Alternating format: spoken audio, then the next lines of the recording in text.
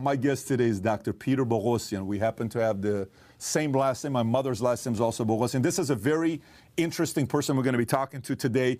He decides to troll academia by writing some hoax papers, which maybe we'll get into. Also wrote a couple books. The book we'll talk about today is called How to Have Impossible Conversations, a very practical guide, necessary skill to be able to learn how to do it today. And September 2021, he resigned from his position at Portland State University, citing harassment and a lack of intellectual freedom. Dr. Peter Boghossian, it's great to have you on. Thank you, and I'm loving the fact that you pronounced my last name correctly.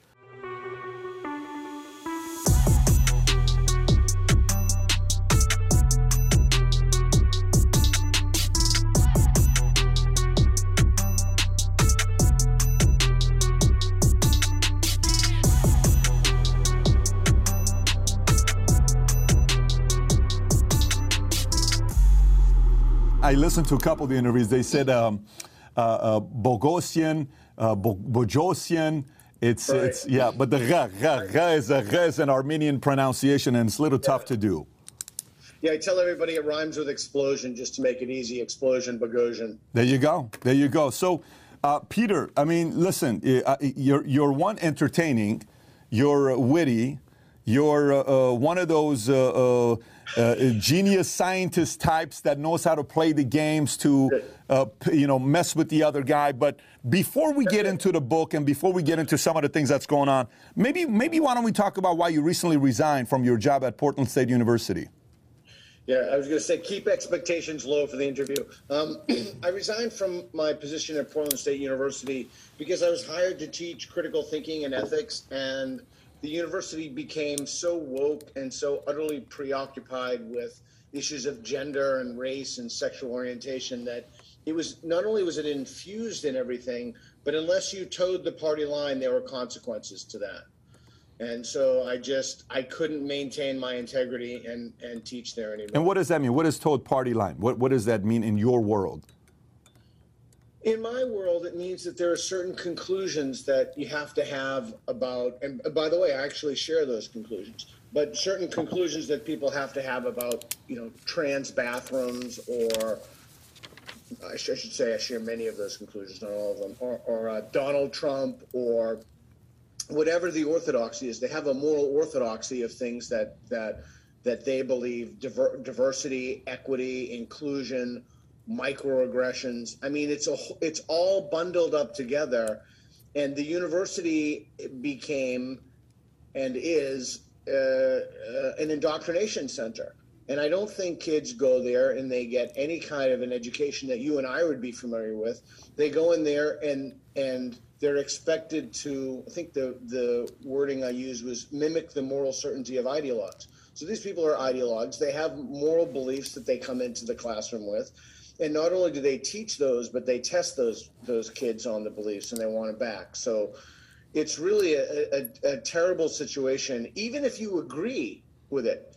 So look, think about it like this. I think that part of the problem is that people get too caught up into right thinking and left thinking, and academia is 90. Actually, Portland State University, the National Scholars Association, found that 99% of the faculty and administrators donated to one political party. Get out of here.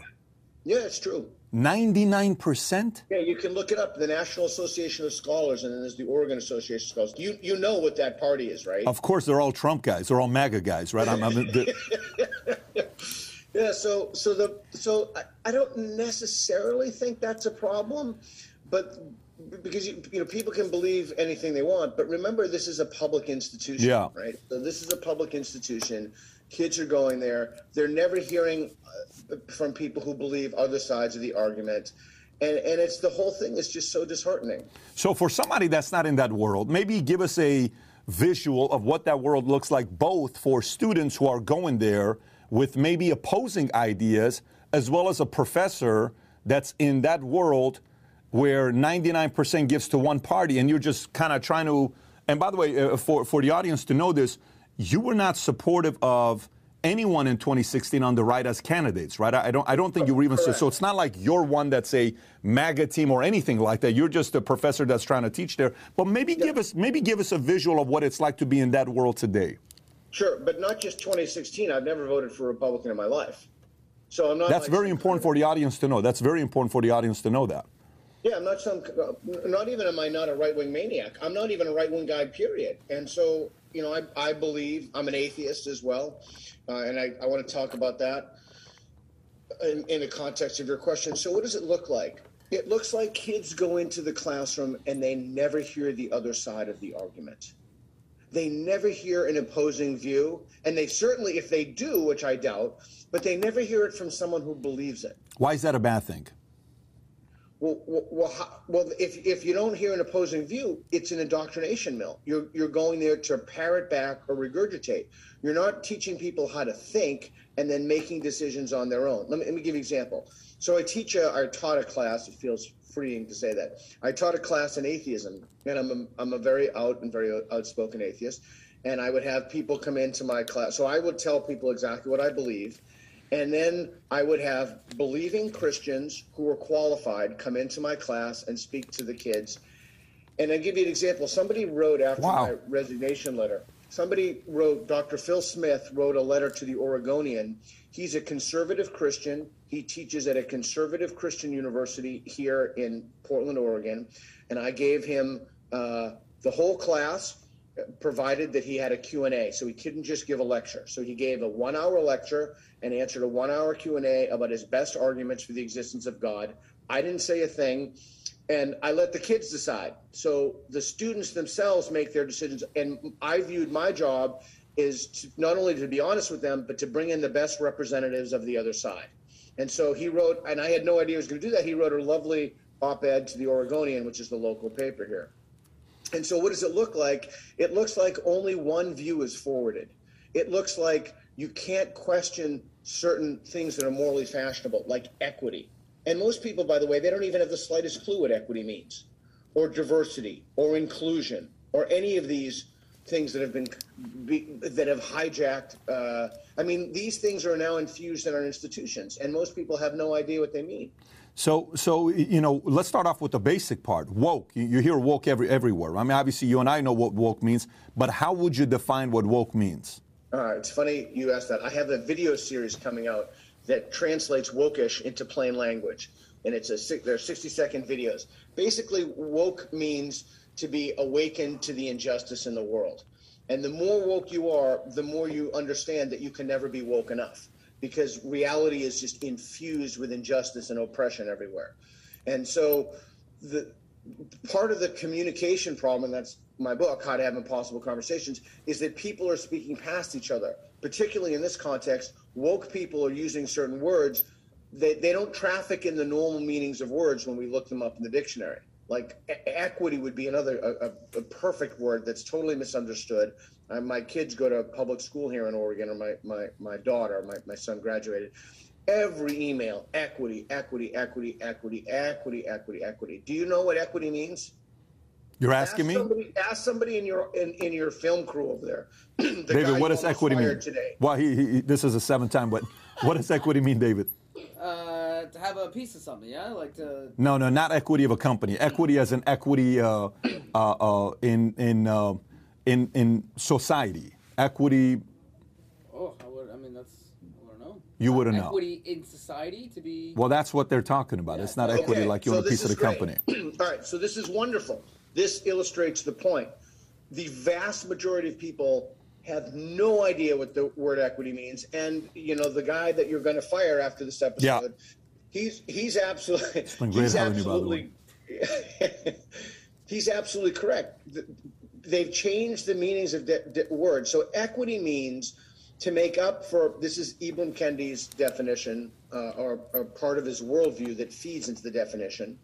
To make up for past injustices, we need future injustices and future and present injustices. So if people have been systematically discriminated against because they're, gay or trans or black, we need to fix that by discriminating against people who don't have those characteristics. The other thing to think about with equity is you want equality of outcome, not equality of opportunity. That's why the governor of New York, for example, has AP classes.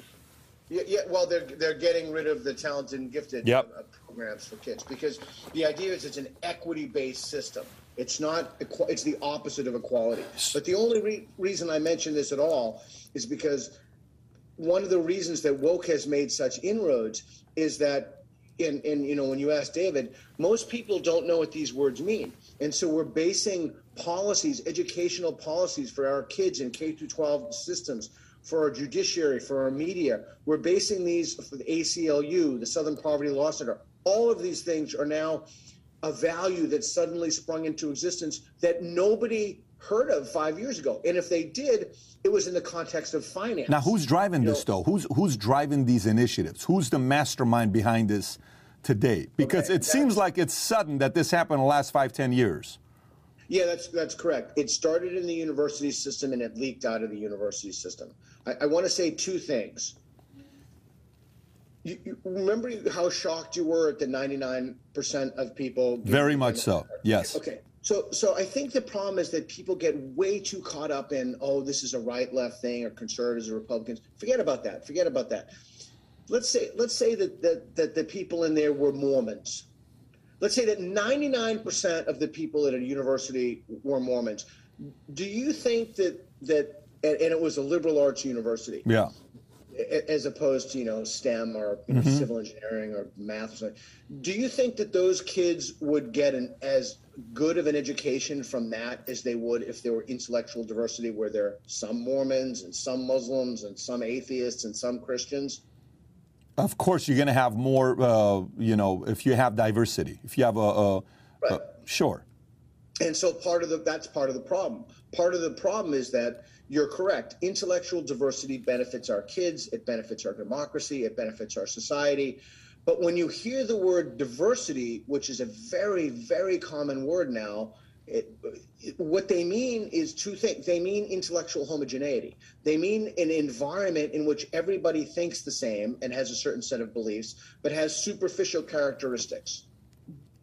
Yeah, but I guess what I want to know is, do you know who drove these things? Like, who is driving these initiatives? Like, yes, and then next, what's the master plan? Because you're not going to be able to push this for too far. There's going to be pushback by people on the opposing side that they're just not going to take it eventually. So who's driving this and why?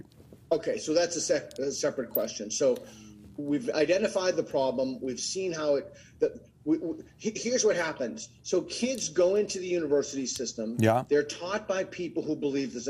These people are true believers. Okay. Not all of them, because they've created a culture of fear. So anybody who speaks up against it is a bigot, is a homophobe, is a racist, is a misogynist, is a Nazi in some cases.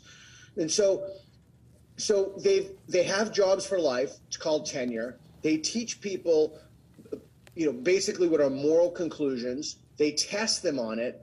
3, 4, 5, 6 years later, these kids get out. They get out of the university. They go into the workforce. Because they have degrees, then they occupy positions of administration, management, etc., and they bring these ideas with them: the pronoun ideas, the safe spaces, the trigger warnings, the microaggressions. The nucleation point where this all starts is the university system, all of it. I get that, but so why? What do you? So let's just say, for example, the first Titanic that was shot, the director was a guy that was a Nazi, and the producer was Hitler, and the hero in the first Titanic was a Nazi, right? And by the way, that's a true story. So when that first Titanic that came out, the messaging for Hitler was to get people to say, what a great hero Nazi is, what a great community they are, they're good people. And then our guard comes down and we're more, we're more willing to receive information or influence from those guys. Who's behind this, and what's the outcome? To do what? Like, I understand if a person is saying, I want to get everybody to eliminate this, so I become the person they listen to because one day we're going to do X, Y, Z. What's the motive? Okay. So the motive is the idea, and you see this this is the other thing we should probably talk about, colleges of education. Bracket that, we'll come back to that later. Okay. The motive is that there is oppression everywhere. There is systematic oppression. And the evidence for this, they don't really use evidence or really talk about evidence, but a way for sane, rational people to think about it is, well, why would they believe this? Well, they believe this for a few reasons. First, they are 100% correct in that that there has been systemic racism. Up until fairly recently, it has been embedded in systems. African Americans have been treated horrifically, and even there were miscegenation laws in this country where people couldn't marry other people, and they were specifically set up for black men and white women, and those have gone away in even in my lifetime, and I'm 55. So the main driver for this is the historical truth that there were real, genuine systemic oppressions, and that those oppressions still exist. And because they still exist, we need to overthrow the institutions that allow the perpetuation of systemic injustice. That's why the university is constantly talking about systemic injustice. And that's also, by the way, I don't know if you want to get down this rabbit hole, why they look at the police, they want to defund the police. Because the police are the things that are standing in the way of the current society that we have. They're upholding the institutions and the structures that we have. And if you can defund the police, then you can weaken those institutions by allowing people to revolt. And I totally get all of that. Everything you said, I totally get. I'm aware of everything you just said right now. What I'm asking is, who's the leader for this, and what's the outcome? To do what? To bring down America? Okay. Is it to, eliminate westernized thinking? Is it to eliminate capitalism? Yes. Is it to what? Who is the voice? Who's the person behind it? And what's the outcome? Okay, there is no singular voice. Okay. So you can think about this like being, in a weird way, like being a Protestant as opposed to being a Catholic. There is no pope of this stuff. Now, there may be bishops or there may be very influential voices behind this, but there is no leader that's governing things. The outcome is, so even the fact that you ask what the outcome is means you've thought about it more than people who have lived in this space. One of the outcomes is you see these zones popping up, like these chasms popping up in Seattle and Portland. I really don't think that they've thought through what the outcome is when you overthrow Western values and Western civilization and freedom of speech. Freedom of speech is a big one that you have to overthrow. Freedom of assembly, due process. And again, they're looking at the United States as fundamentally racist and oppressive, and they want to overthrow it. Now, when you ask me what the outcome is, I can give you my own opinion of what the outcome is. You'll see a new world hegemon. The United States is an empire in decline. That's completely obvious right now, especially after that, which I don't want to talk about. But the fiasco, the utter catastrophe that was Afghanistan. Our alliances are weakening. Our economy is struggling. If you look at the trade between other countries in the United States in the last 20 years, it's shifted primarily to China. So if they think the United States is a bad boogeyman, and you should look into the One Belt, One Road policy in China, wait until they see the new hegemon. They're really not going to like that. Who wants to see this happen to America? Who wants to? Because, a lot of times when you think about this stuff, you think about proxy wars. You think about how some of these countries are sitting there saying, listen, the way I'm going to get to America is by pinning XYZ against them. So they're playing those games. But who would like to see America's way of living, capitalism, all of that fall? Who would love to see that happen? You're a good interviewer. Really, these are great questions. My friend Faisal Al-Muhtar, who heads Ideas Beyond Borders, he's an Iraqi refugee who's come to this country. He's an amazing human being. He was telling me, spending time with him was like dog years. It's like 7 to 1. He was telling me that that many places in the Middle East, primarily funded by China and Russia, have stations dedicated to BLM, dedicated to the divisive madness that's currently overtaking. So basically, the enemies of the United States want to see this succeed. They want to see these rebellions succeed. Meanwhile, there are countries who are literally putting their own citizens in concentration camps, and you don't hear a peep about it from these folks. When you'll hear about a gender imbalance at a conference, but when ISIS takes literal slaves, and we know that we have the videos from the slave bazaars when they take Yazidi women, there's not a peep, there's not a protest, there's nothing. You don't hear anything about it. So, to answer your question directly, there are countries like Russia and China and Iran, to a certain extent, who are directly funding the BLM and the accoutrements are the kind of the conceptual drivers for this. And then you have the people on the far left, the woke far left in particular, who really want to see the end to what they consider to be an oppressive patriarchal regime. Yeah, it's going to be interesting to see what happens here. By the way, going back to your book, How to Have Impossible Conversations. So when you're dealing in an environment, in a climate where 99% is giving to one party and 1% is given to the opposing party, how do you have those difficult, those impossible conversations with people from the opposite aisle? I mean, how do you have those conversations? Yeah, that's another really good question. It's actually really easy to have those questions. When I taught in prisons, I did my dissertation and I taught prison inmates how to think through moral questions. And I pulled from the history of Western philosophy, questions like, what does it mean to be, what is justice? And geez, so many questions, can you be unjust towards yourself? And what does it mean to be a good man? When people will talk to you already, even if you think the gulf or the divide is so great, the moment someone's talking to you, that's great. Those conversations are far more possible than you think, far more possible. The problem is when they won't talk to you, and that's the situation which we have now. The folks who participate in this ideology, they don't buy into the norms of civil society. They don't buy into reason, discourse, evidence. And this is really important for your audience to understand. So if let's say that you and I want to figure out a problem. Let's say we want to figure out, we've heard from Armenians, for example, and Armenians are claiming that they're pulled over by the police at radically disproportionate rates than non-Armenians. You and I would sit down and would say, all right, man, we got to figure this out. How are we going to do this? And we'd say, okay, well, we're going to look at the body cams of people. We're going to, every time someone calls in, we're going to see if they have an IAN or the YAN, which anybody doesn't know, it's an Armenian last name. Yep. And then we're gonna kind of study this somehow. We're gonna figure out, we're gonna do a survey data, whatever, however we're gonna do it. Okay, that's how sane, rational people go about figuring stuff out. These folks don't buy the traditional tools that we would use to solve problems: reason, evidence, epistemic adequacy, which basically means knowing what you're talking about. What they would do is, so they believe, this Aubrey Lloyd's, the master's tools cannot disable the master's house. The master's house is the current system we have, and it's patriarchy, racism, oppression. So what built this is their thinking. Like, what built the system? Well, evidence, reason, science to a certain extent. All of these things. So you can't disable the patriarchy.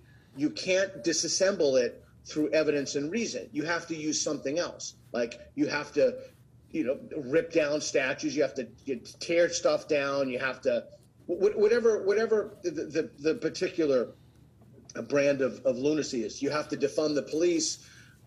You have to make it so that the system in place is disabled. Was that clear? You have to do it so the system in place is disabled. Yes. I fully get that. For me, it keeps going back to the outcome of what you're trying to do. Like, if you look at different empires on how they fell. Okay, Iran. Khomeini from the outside was sending tapes in. Okay, those tapes eventually caught. They started creating some momentum. People were, dubbing the tapes, passing it down to other people, and the messaging was, the Shah is too rich. Look at the celebration he put at the 2,500 years. That's your money. If I was running Iran, I would give that back to you. This is not fair. Look how bad the conditions are. Let's revolt. It's worth it. We can take them out. Look what Savak is doing to innocent people, et cetera, et cetera. Boom. They take them out. The outcome was get rid of Shah because they painted Shah to be the puppet to the West. And, nothing's really going to happen. Okay. 40-some years later, it's still here. So that's one I'm trying to get a little bit deeper to see what you have there. Let me see if I can. Again, this is complicated. Let me see if I can give you the goal. What they want is a utopia.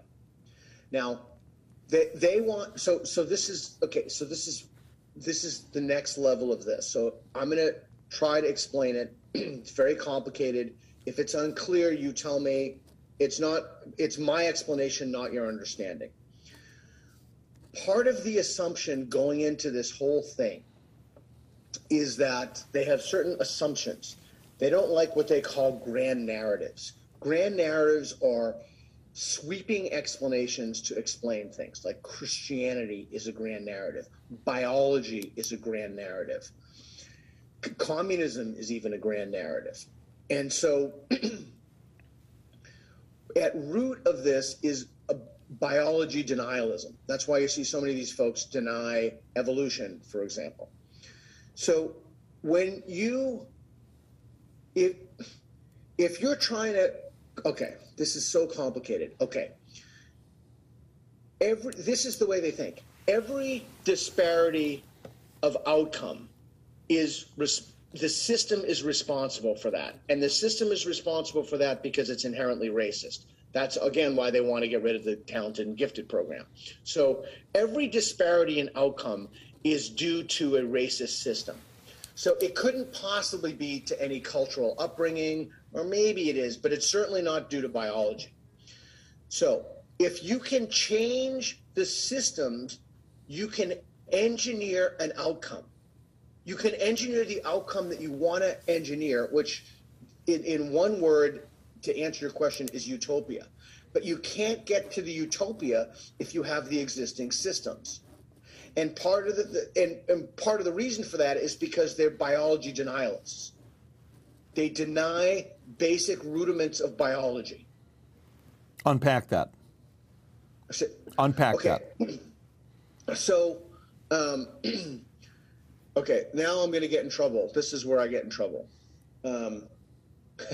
So there are certain things that we can't talk about in society. Let me throw out something. What is one of the commonalities among Nobel Prize laureates? Who have a disproportionate number of winners been? Left. And academia.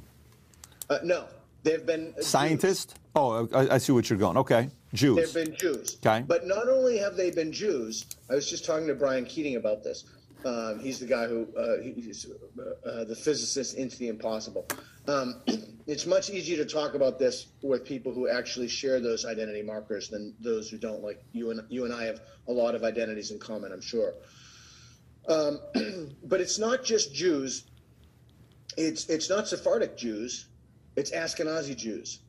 And it's not even just Ashkenazi Jews. It's Ashkenazi Jews that are from specific regions in like Poland, then Germany, the Breslau region.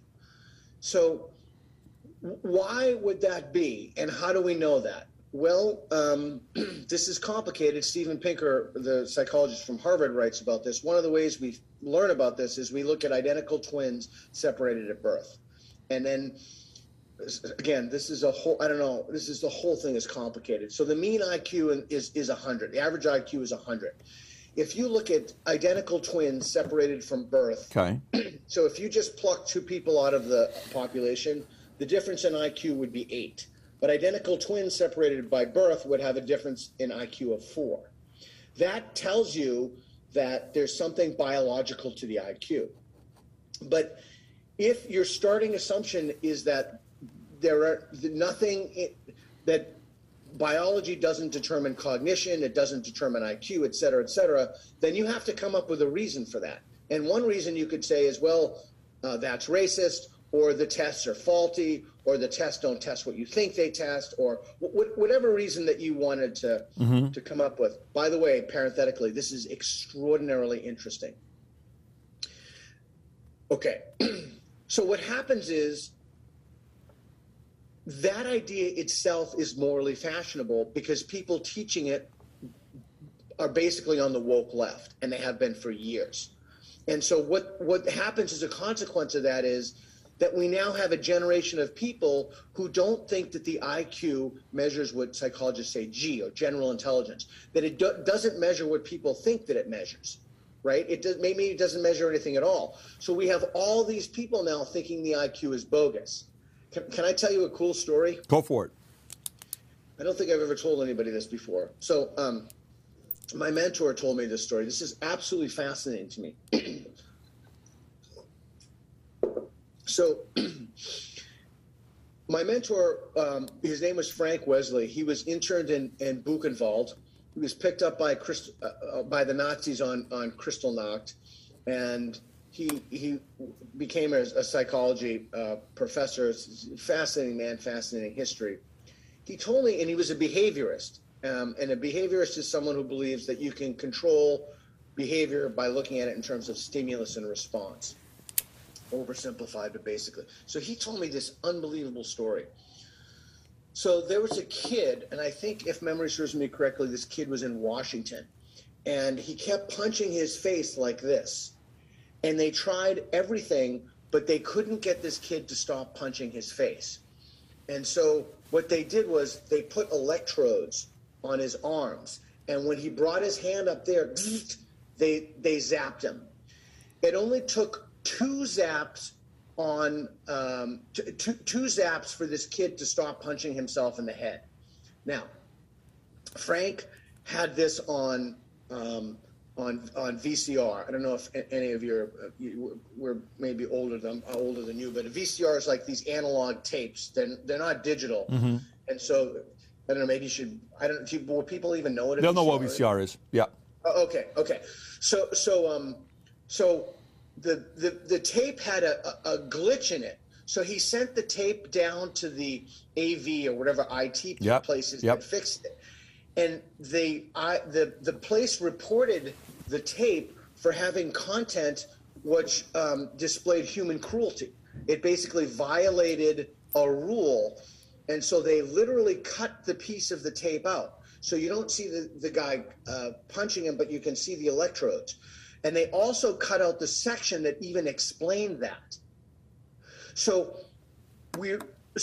that knowledge is then lost to the rest of humanity because it's viewed as cruel. Now, whether or not you think it should be lost, that's another story entirely. Yeah. But the idea is that you can see how our institutions, based upon values that people have, determine the outcome of what people think is true. There was just something that came out recently about dog training. I can't remember the name of it, but you can put it on your screen. That there shouldn't be any punishment. A dog, I can't remember the name of it, but plus said there's dog training shouldn't have any punishment at all. It should be all reward. Okay, so that's ideological. That's not evidence based. So what happens now is the people, for example, in the behaviorists with the kid punching himself in the head, or woke ideology, or microaggressions, or any of this stuff, all of that is then fabricated.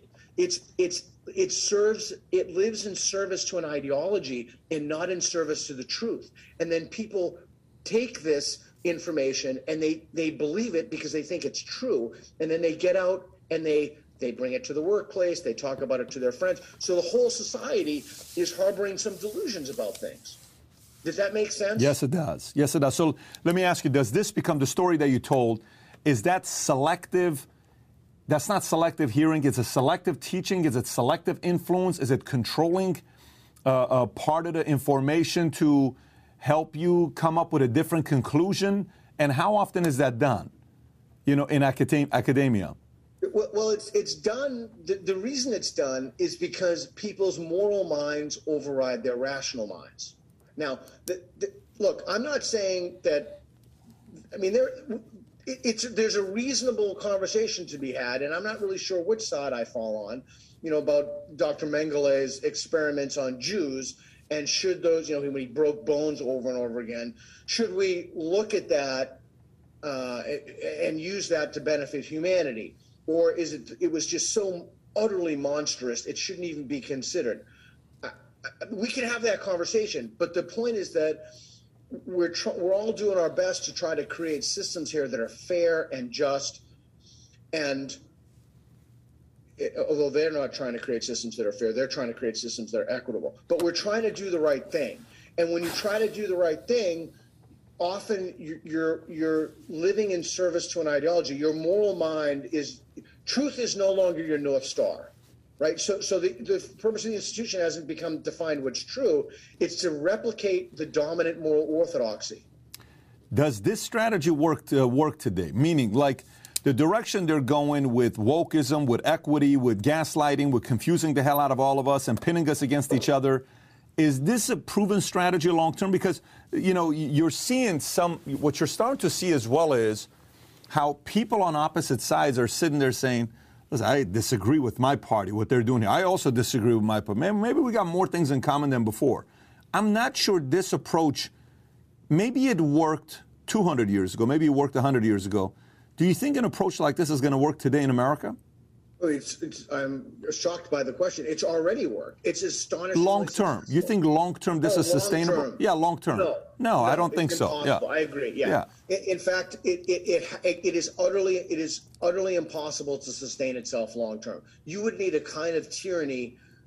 You know, you would need to totally upend free speech. But it's interesting if you look at surveys, for example, from the Foundation for Individual Rights in Education. Yeah. It's Greg Yanoff's organization. 1 in 4 college students believe that violence is acceptable to college lecturers. That's an astonishing to guest lecturers who come in. It's an astonishing number of people who don't feel. I think 40% don't feel they can ask questions or ask difficult questions if it's on a moral topic. I mean, it's across the board. We're seeing this effect incredibly successful in the short term, but not successful in the long term. I don't think so, because if you think about what happened in Canada, Toronto, when the University of Toronto, I think it was when they came out with the here's what we're going to be doing, and the controversy with Jordan Peterson. Right. Let's take that out. Let's say that event doesn't take place. Do you think Jordan Peterson is as famous as he is today? Think about it. No. Take that event out. Who's Jordan Peterson?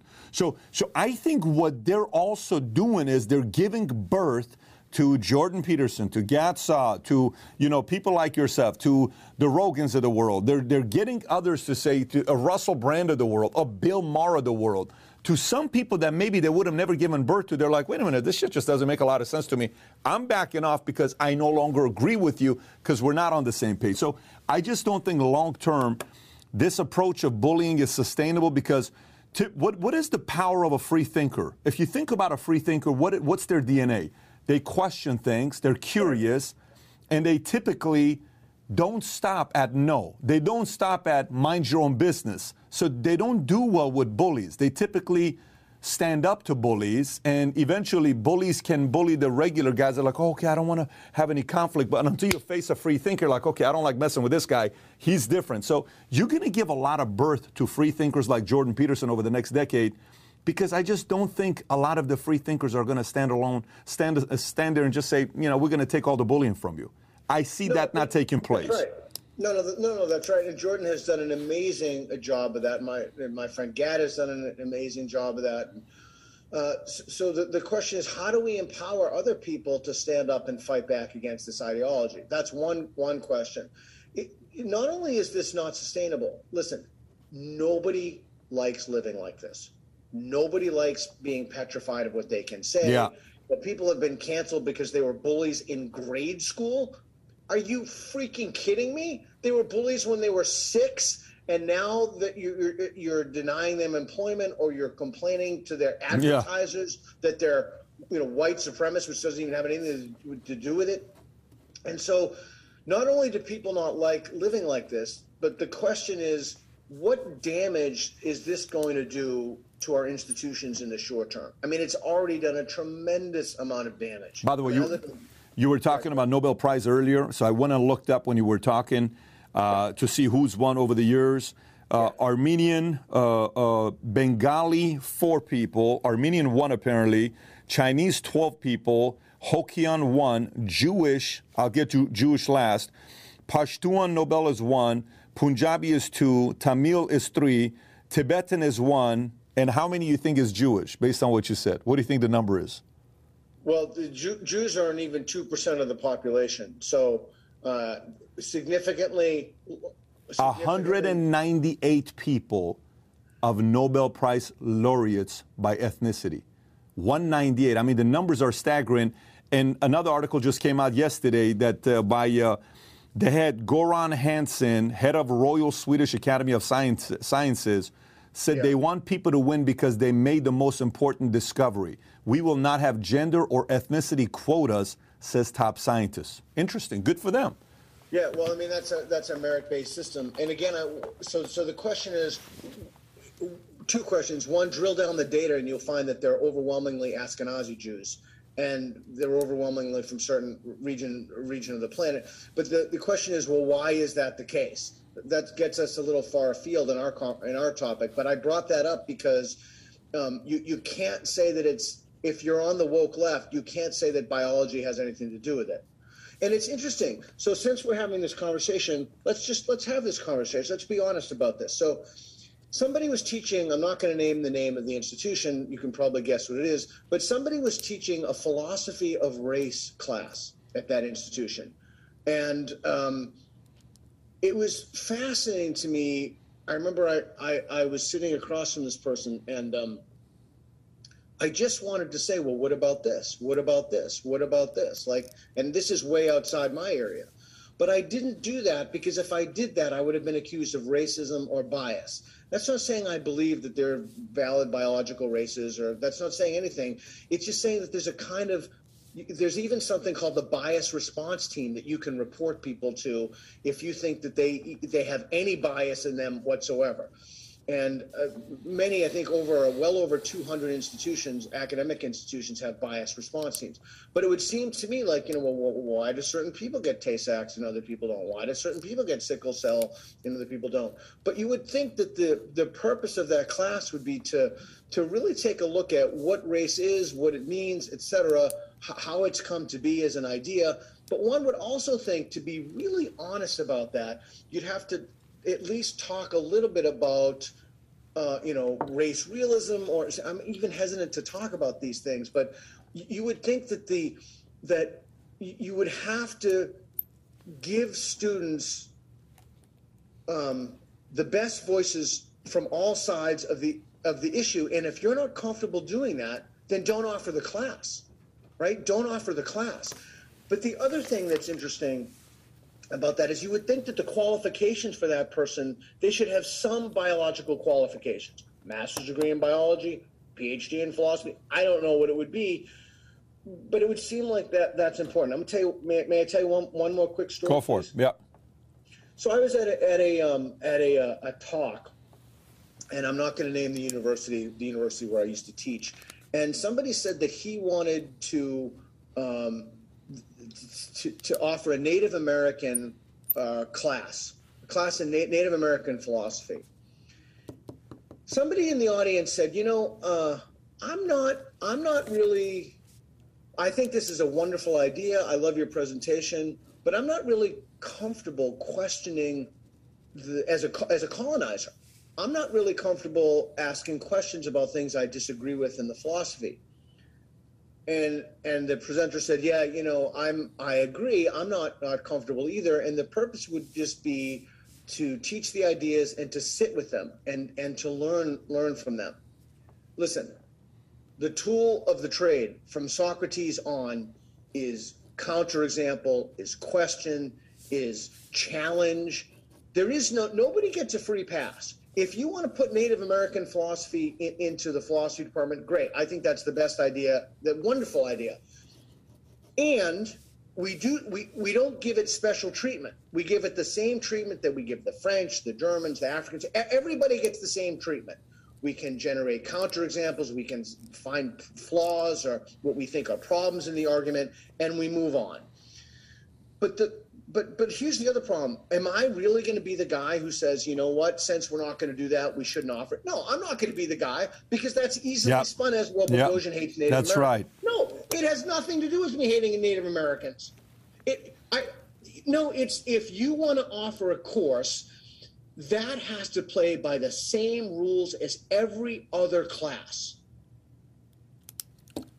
I keep going back to the outcome. I keep going back to trying to find out what the outcome is. But, if you don't mind, for some of the audience that doesn't know what you and your partner did with the hoax papers, do you mind sharing a couple of those stories on what you guys did with the hoax papers? Yeah, so let's put a pin in the outcome.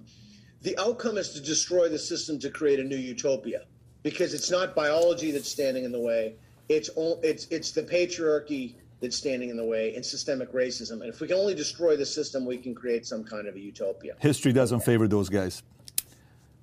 History just doesn't favor. They've done quite a bit of damage. Fantastic. To society. They've done a great amount of damage to society. No question about it. Yeah. Okay, so the hoax papers. So I noticed that this stuff being in the belly of the beast. I noticed that this madness.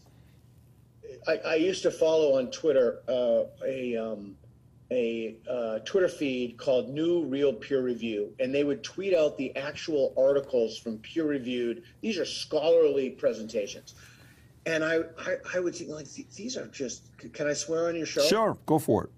Like, these are fucking insane. Like, Yeah. These are just batshit crazy. And Alan Sokol, who subsequently became a friend of mine, published a fake paper in the late 90s. And that paper was in a postmodern journal. And he wanted to expose the kind of quote unquote scholarship in the journal is just bogus. And so he used gibberish to do so. And he talked about meaningless things. So I thought, well, let's do a Sokol style hoax. So my buddy and I wrote a paper, and you can link to it in the description here. The conceptual penis as a social construct, and we argued among other things in that paper that penises were responsible for climate change, and it was gibberish and it was bogus. and they it's a really funny paper, man. You should read it. It's really funny. But I'll let you and your audience decide if it's funny or not. And so people went crazy. They lost their minds. And the point of this was to show that, look, these journals are publishing stuff. They're publishing, if we said the same thing about vaginas, it never would have gotten in, et cetera. So, a lot of people had some very legitimate criticisms of the journal, and they said, this paper does not do what you think it does. If you want this paper, if you want to show that gender studies in particular, but anything with the word studies in it, is just publishing dangerous nonsense, you have to do this with better journals. You have to do this with more journals. They gave us a roadmap, And so I said to my buddy, okay, well, dude, let's just do this. They've told us exactly what we need to do. Let's do it. He said, all right. So over the course of the year, the three of us wrote 20 papers. The Wall Street Journal caught us, which ironically was because the paper about dog rape. We claim that dog parks are petri dishes for canine rape culture, and we need to leash men like we need leash dogs. And we looked at it from Black feminist criminology. That paper won an award. Get out of here. No, it's totally serious. It won an award. But anyway, the Wall Street Journal busted us, and we would have gotten more than 7 papers published. And these papers were just insane. They were just like, fat bodybuilding, that fat people should go into professional bodybuilding spaces and display their fat in non-competitive ways. So they should be given equal time. So we did a whole bunch. Full-on troll. I mean, this is a full-on troll job. Well, the point, we translated Hitler's Mein Kampf and we about remediating transphobia by why we asked the question, why don't men like things shoved up their asses? You said I could speak bluntly on your show, and we came up with this whole thing about they're transphobic. But anyway, the point of this is that we were trying to make the point that that there are bodies of literature producing nonsense. This shit is untethered to reality. They're teaching this to the kids as knowledge. And you want to know, frankly, what's responsible for this is that people think that they know things, right? And they think they know things because it's in peer-reviewed journals that people with PhDs teach them.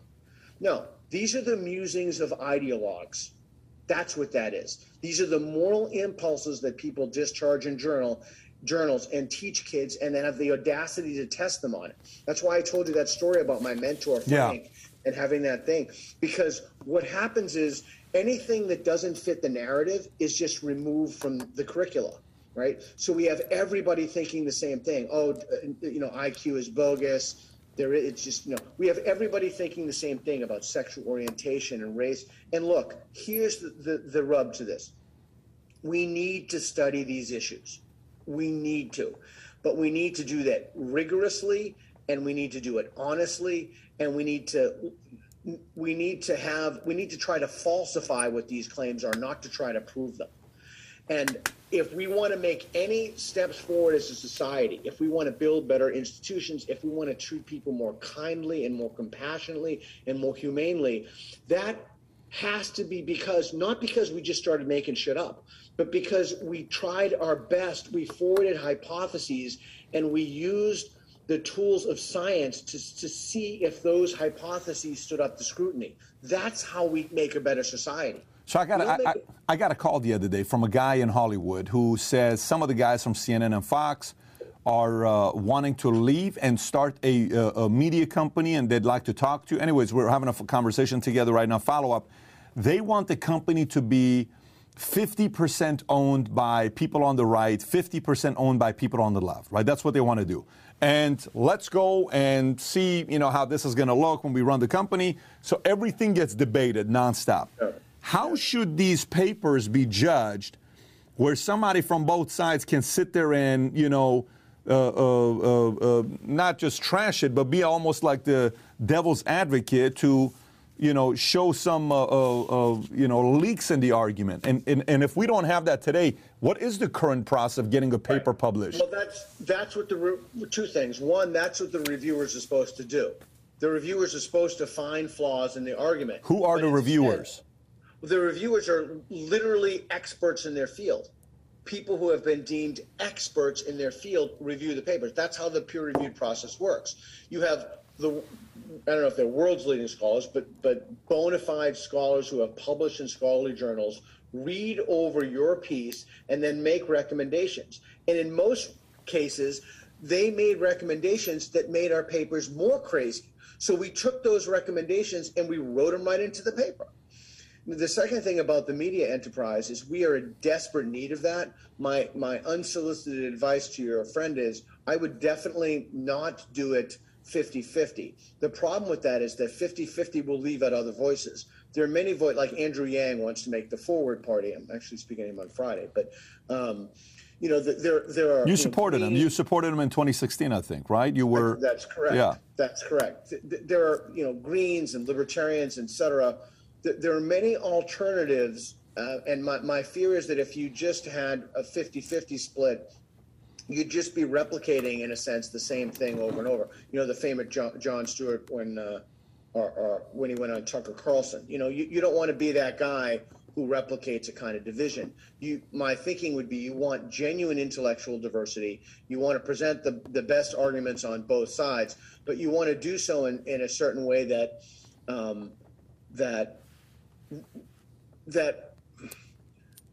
I just think it needs to be more thoughtful than 50-50, although I'm very sympathetic with that impulse. Yeah, I think as long as we go in the direction where we can see opposing sides sincerely having a fair platform to argue each other and the audience makes a decision for themselves, I think we win. When you're saying 99% is one side, 1% the other side, who the hell is winning? Nobody's winning there.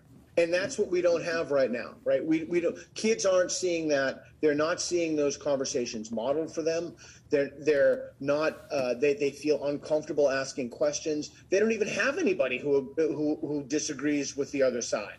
And if anybody is wondering about that, here's a litmus test question. If you know a gender studies student, ask them this: did they know what Martha Nussbaum's criticism of Judith Butler is?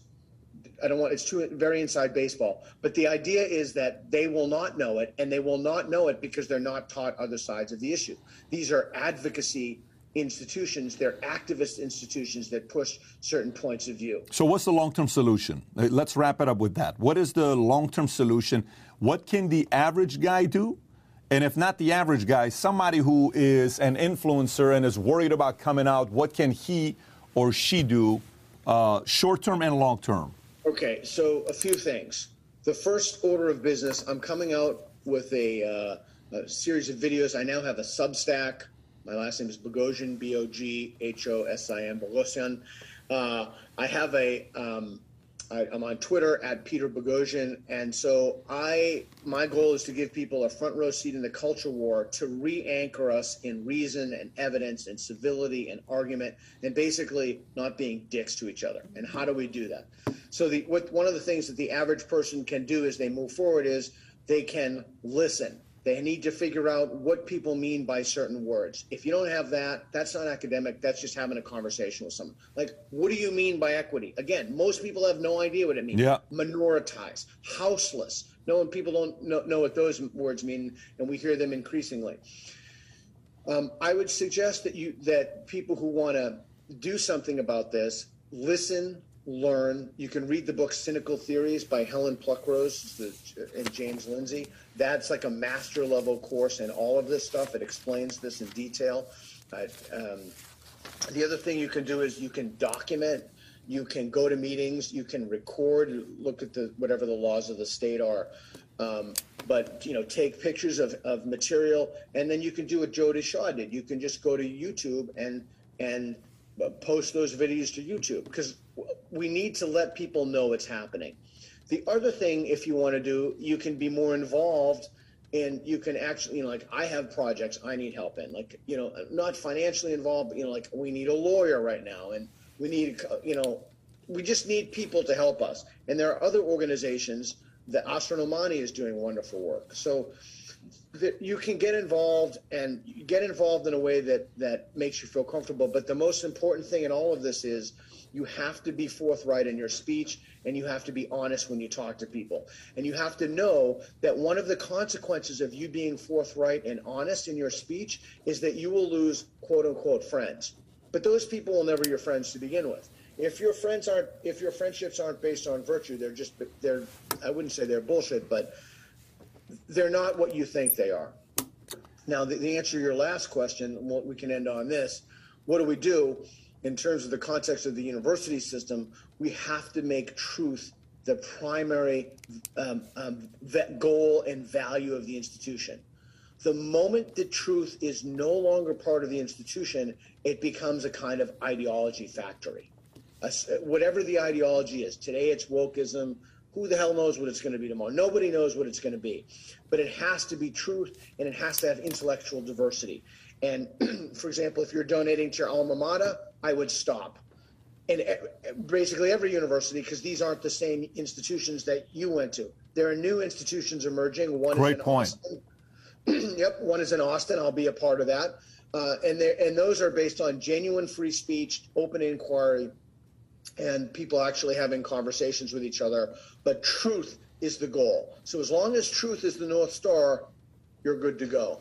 Well, brother, it's been great having you on. I really enjoyed listening to you. We're going to put the links to your book below, the How to Have Impossible Conversations, as well as the paper you recommended. But I really enjoyed this, man. Thanks for coming on. Thanks, man. Where do you live? Let's have a few drinks. Come on down, Fort Lauderdale. Come on down here in South Florida. We'll have a good time together. I'd love that. I totally love that, man. I'm looking forward to it. All right, thanks, bro. Take care, buddy. Honestly, I lost count how many topics we covered, but it was a lot of stuff that we went through. Curious to know what stuck with you. Do you agree with him? If you do, give it a thumbs up and subscribe to the channel. And if you enjoyed this interview, 2 other interviews I think you'll enjoy. One is with Gad Saad, which was not only informative, it was entertaining. You're going to laugh. Or with anarchist Michael Malice, complete different angle, but it makes sense if you listen to him as well. So click if you want to watch us. If not, watch Gad Saad. Take care, everybody. Bye-bye.